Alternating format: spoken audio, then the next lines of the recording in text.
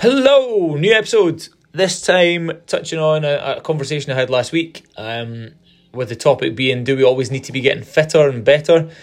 Is it sometimes a case of just not getting any worse and just trying to stay where we are and hold on to the progress we've made? And I think it's trying to get a combination of the two. So this kind of stems from me personally last week. 7 days. Of those 7 days last week, I managed to exercise on 3 of them, which is possibly quite a lot for some people. For me, that's a massive drop in the usual. It's usually sort of 6 days a week, but it was only 3 last week.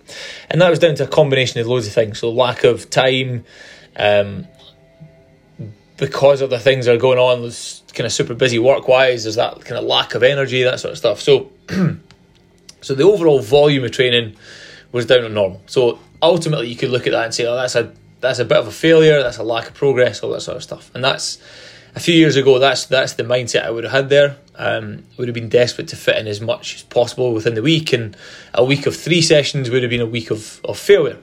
However, you look at the bigger picture. So for me personally, I know that sort of the 3 months over summer, possibly the busier month of the year, so I know that my exercise probably won't be as high as it probably was in the wintertime. However, if I take the other 9 months of the year, I look at those 9 months where I've been able to train more, probably progressing faster and further than I probably expected. So the groundwork has been put in. So that's where the hard yards have been put in. So over this next 3 month period, my goal really is just to maintain. It's just maintain fitness. And that goes for anybody. So you might find that, let's say for example, you find yourself super busy over Christmas time. You maybe, whatever line of work you're in, you're maybe really busy over December into January. That's absolutely fine. There's 12 months in the year, which means that if we put the hard work in the rest of the time, that 2 months where we kind of drop back on the exercise doesn't mean that we lose all progress. It maybe means that you drop back a little, so you just maintain the fitness, you just hang on to the fitness that you've worked hard to achieve. And that's absolutely fine. There's nothing wrong with that at all. Now for me last week, as an experiment, I knew the training wasn't going to be that great in terms of volume. So what I did do is I made sure the 3 sessions I did had a purpose, intensity.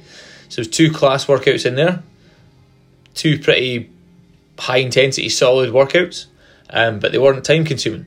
My 3rd session was a bike ride. Again, something I enjoy, something I know I can put a lot of effort into, and that was the one day where I had a bit more time. Simple, right? So there's the 3 workouts done and dusted. But by looking ahead at the week, and I knew it was going to be busy, I looked at other stuff that was in my control. So nutrition, all that sort of stuff. Can I maintain a certain level of nutrition that my weight doesn't change within the week? Very simple. That was achieved by simply just controlling my intake compared to my kind of output. And again, on top of that, steps. So I knew the full sessions wouldn't come in, so there's not going to be a lot of gym sessions, but can you still get your steps in? Can you maybe increase your steps by an extra 1,000, 2,000 a day? And that's going to offset some of that lack of exercise. All these things come into play. So look at yourself, look at your kind of annual layout, your yearly plan. It's unlikely that you're going to have the same schedule for 12 months of the year. If you find that there's a busier time, might not be a month, might not be 3 months, might just be 2 weeks. Here or there, you might have 2 super busy weeks with work, with family life, whatever it is.